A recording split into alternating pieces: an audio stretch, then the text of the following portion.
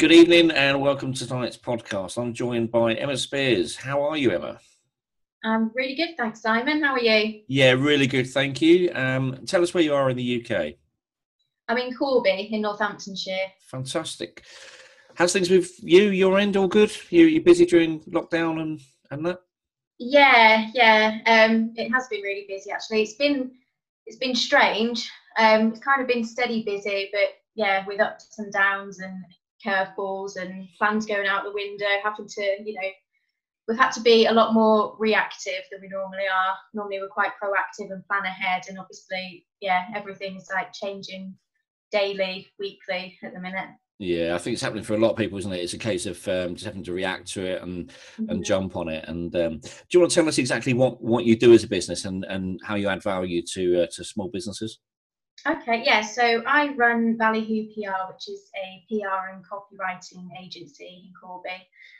There's a team of three of us, and yeah, we just help small to medium-sized businesses to get themselves in the press, and also their own content. You know, how to make sure that they're writing content that's going to attract people, that's of interest and value, and all of that stuff. So yeah, we just help businesses to shout a bit about what they're doing and share their good news. And how did you get into starting your own business in PR? Yeah, so I started Ballyhoo PR in 2016. So yeah, 4 years ago, last month actually.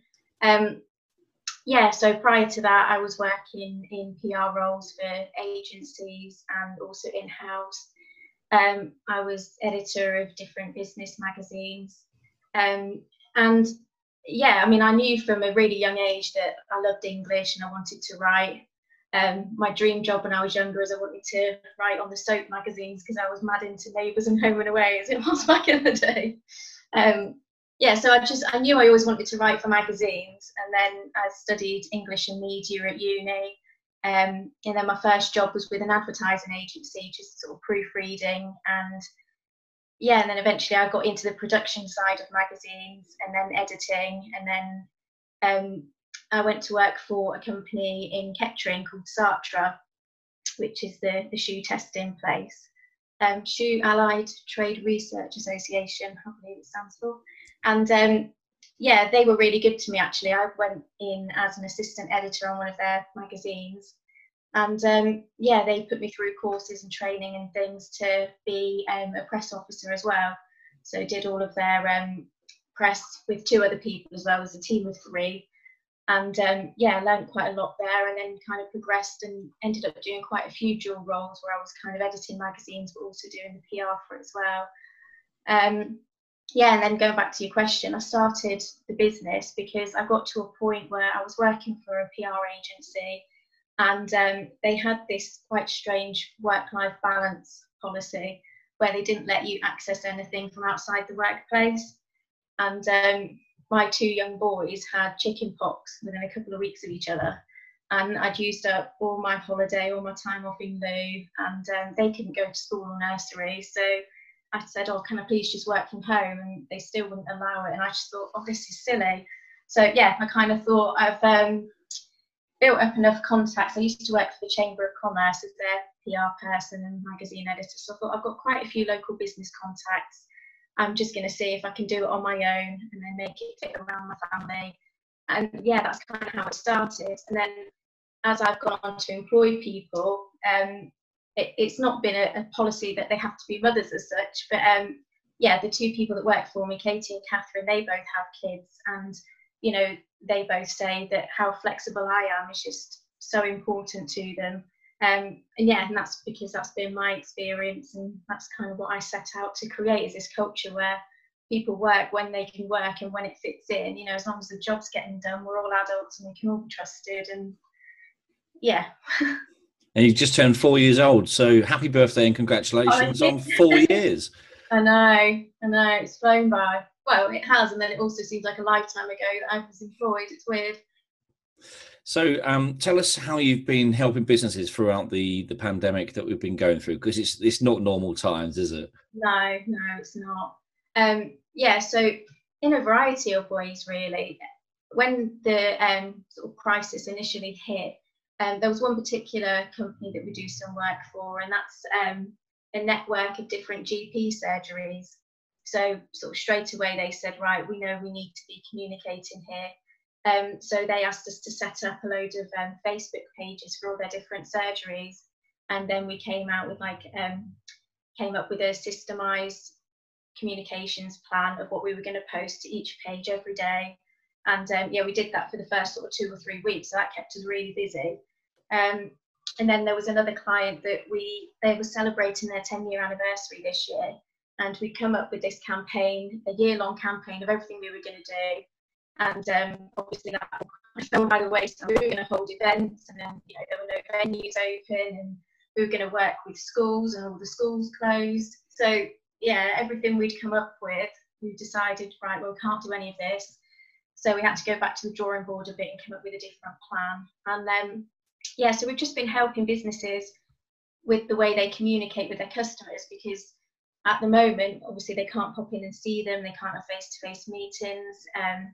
Depending on what industry they're in, they're looking to them for advice. So like the medical company I talked about, we work with an accounting company.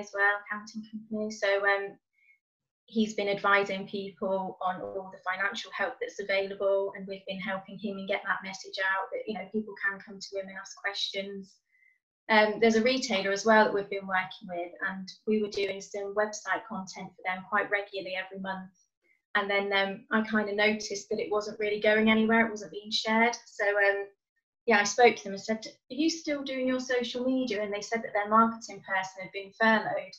So yeah, we've kind of changed what we're doing now so that we're helping them with their social media as well, because there's no point kind of creating all this content and then it's just sitting there and nobody's seeing it. So yeah, it's just kind of, obviously these businesses as well are all going through something massive at the minute. They are dealing with furloughing staff, they're dealing with having to change the way they do business, whether they've closed their doors or they're having to sanitize everything and put 2-meter markers on the floor and all the rest of it. So yeah, to just say to them, have you actually thought about how you're going to communicate with your customers, and just being a bit bespoke and flexible about it and helping them and what they need. And why would you say businesses need PR especially during the current situation? Because I mean, when I talk to businesses, half of them don't actually get what PR is, let alone want to use it. So yeah. What would you say they should be doing, and why should they use PR in their business? I think, yeah, it's that whole idea of letting people know what you're doing, what you're up to. So if you've had to adapt or pivot your business in any way, if your services have changed, this is probably a really crucial time to be using PR, because people need to know about the changes that you're making to your business. And also, if you can solve a problem for them, those sorts of stories always do well. If there's a problem that you can fix, that you found a solution to, then people want to know about it. So yeah, it's just trying to get across to businesses that now is not the time to go quiet. If anything, you need to be making more noise, because people don't know where to find you or find out what you're doing. Yeah, definitely. I mean, we see it in recessions, don't we? The first thing that gets cut is the marketing. You're like, why? Don't cut your marketing. But people, if anything, you need to up it. But people do. They just think, oh, do you know what? It's a luxury item. And would you say that PR is in that similar situation where business owners sort of say, oh, it's just a luxury, we don't need it anymore? Definitely. And when this first hit, like I said, we were kept quite busy with the doctor surgery stuff in the initial 2 or 3 weeks. But we also had a lot of other clients ringing us up saying, oh, we're having to make cuts, we're having to look where we can save money. And again, it's just being as understanding as you can be, really, and just, see if there's a way you can make their money stretch a bit further, and, change what we were doing for them to see if we can, sort of not stop everything, not turn that tap off so that they're still getting out there, but maybe, sort of change how much they're spending and where they're spending it. But yeah, definitely, we saw people saying that they couldn't afford us anymore, or even just anticipating that they weren't going to have any money, so they could just stop on it straight away. But yeah, I'm pleased to say I think all clients bar one have now come back on, so yeah, that's quite good for us. And why do you think some businesses don't use PR? Do you think it's they don't think they got a story to tell, or is it because they just think it's not something they want to bring into their business? I think, like you said earlier, a lot of people don't understand what PR is, or they think it's something that just luxury businesses, you know, the big boys can afford, and they think it's either really expensive or that people just aren't going to be interested in what they have to say. And that's something I found from working with smaller businesses. I mean, Northamptonshire, I mean, you know this yourself, but Northamptonshire is such a hub of really great businesses, really great business people, products, services, all of that. And I think if I can do my little bit to help them become better known, then yeah, that's kind of what floats my boat and makes me happy. And I think, yeah, some people, when you talk to them about PR, they're like, oh, but is anyone really going to be interested in, you know, my little factory or my product? Or if they're a one-man band, they think, oh, well, I'm too small, I'm not going to get in the papers. And yeah, it's not really a size thing, it's just what you're doing and if it's of interest to people. And yeah, people like reading about other people, don't they? Absolutely. So if there are any businesses that wanted to sort of start out on a PR journey and really explore PR, what sort of tips would you be able to give to say, look, you know, consider this as an option for your business? I think if they were just sort of starting out, one thing that I always talk about is think about what media you want to be seen in, and be a bit realistic with that as well. So it's no good sort of shooting for the stars on your first try. Yeah, have a look at your local business publications. If you're a consumer-facing business, if there's any sort of family or leisure titles you can get into, lifestyle magazines, contact your local radio, and come up with a bit of a plan as well. I know I've just said about planning's not much good at the moment, but yeah, if you know that you've got a new product coming up, so Father's Day, for example, you know, that's coming up. Is there any way that you can get out what you're doing? Awareness days are a good thing as well. So if there's an awareness day that's particularly relevant to what you do. So we've just had recently the Mental Health Awareness Week. That's quite a big one.